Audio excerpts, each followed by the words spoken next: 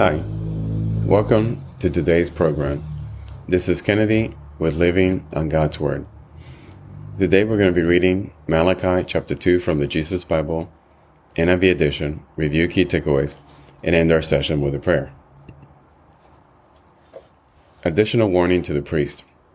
And now you priests, this warning is for you.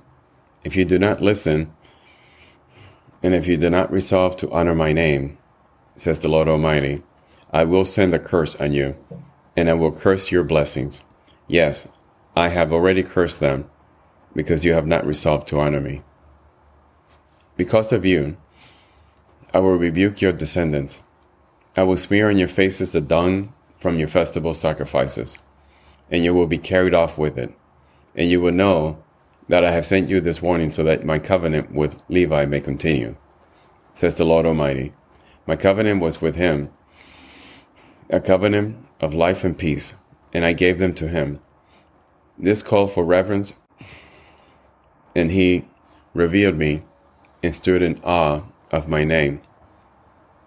True instruction was in his mouth, and nothing false was found on his lips.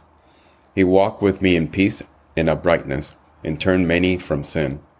For the lips of a priest ought to preserve knowledge, because he is the messenger of the Lord Almighty, and people seek instruction from his mouth. But you have turned from the way, and by your teaching have caused many to stumble. You have violated the covenant with Levi, says the Lord Almighty.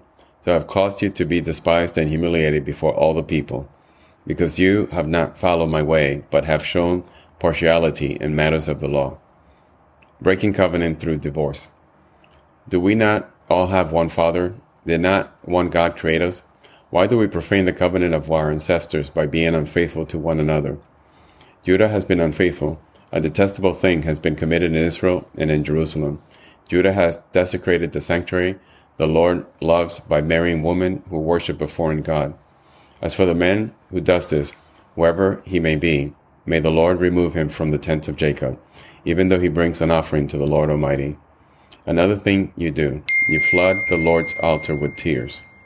You weep and wail because he no longer looks with favor on your offerings or accepts them with pleasure from your hands. You ask, why? Is it because the Lord is the witness between you and the wife of your youth? You have been unfaithful to her, though she is your partner, the wife of your marriage covenant. That's not the one God made you.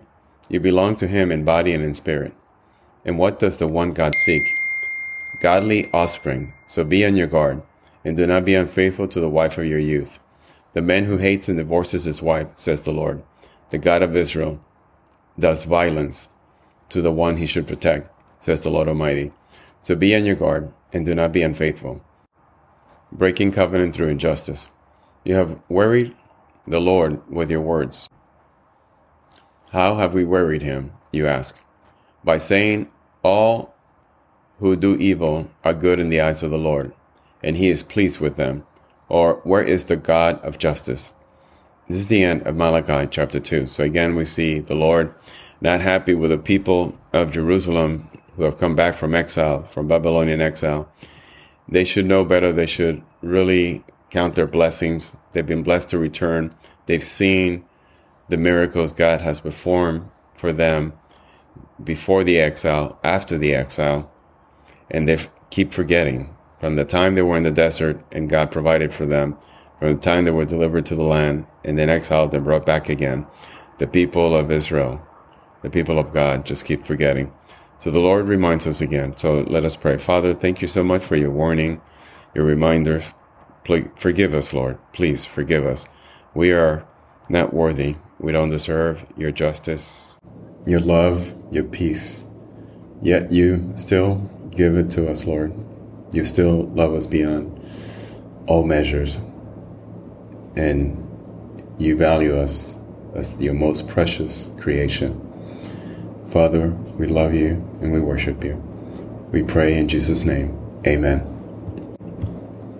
This concludes today's reading and interpretation of Malachi Chapter 2. We hope that you will join us again tomorrow. God bless you. This is Kennedy, your brother in Christ, always.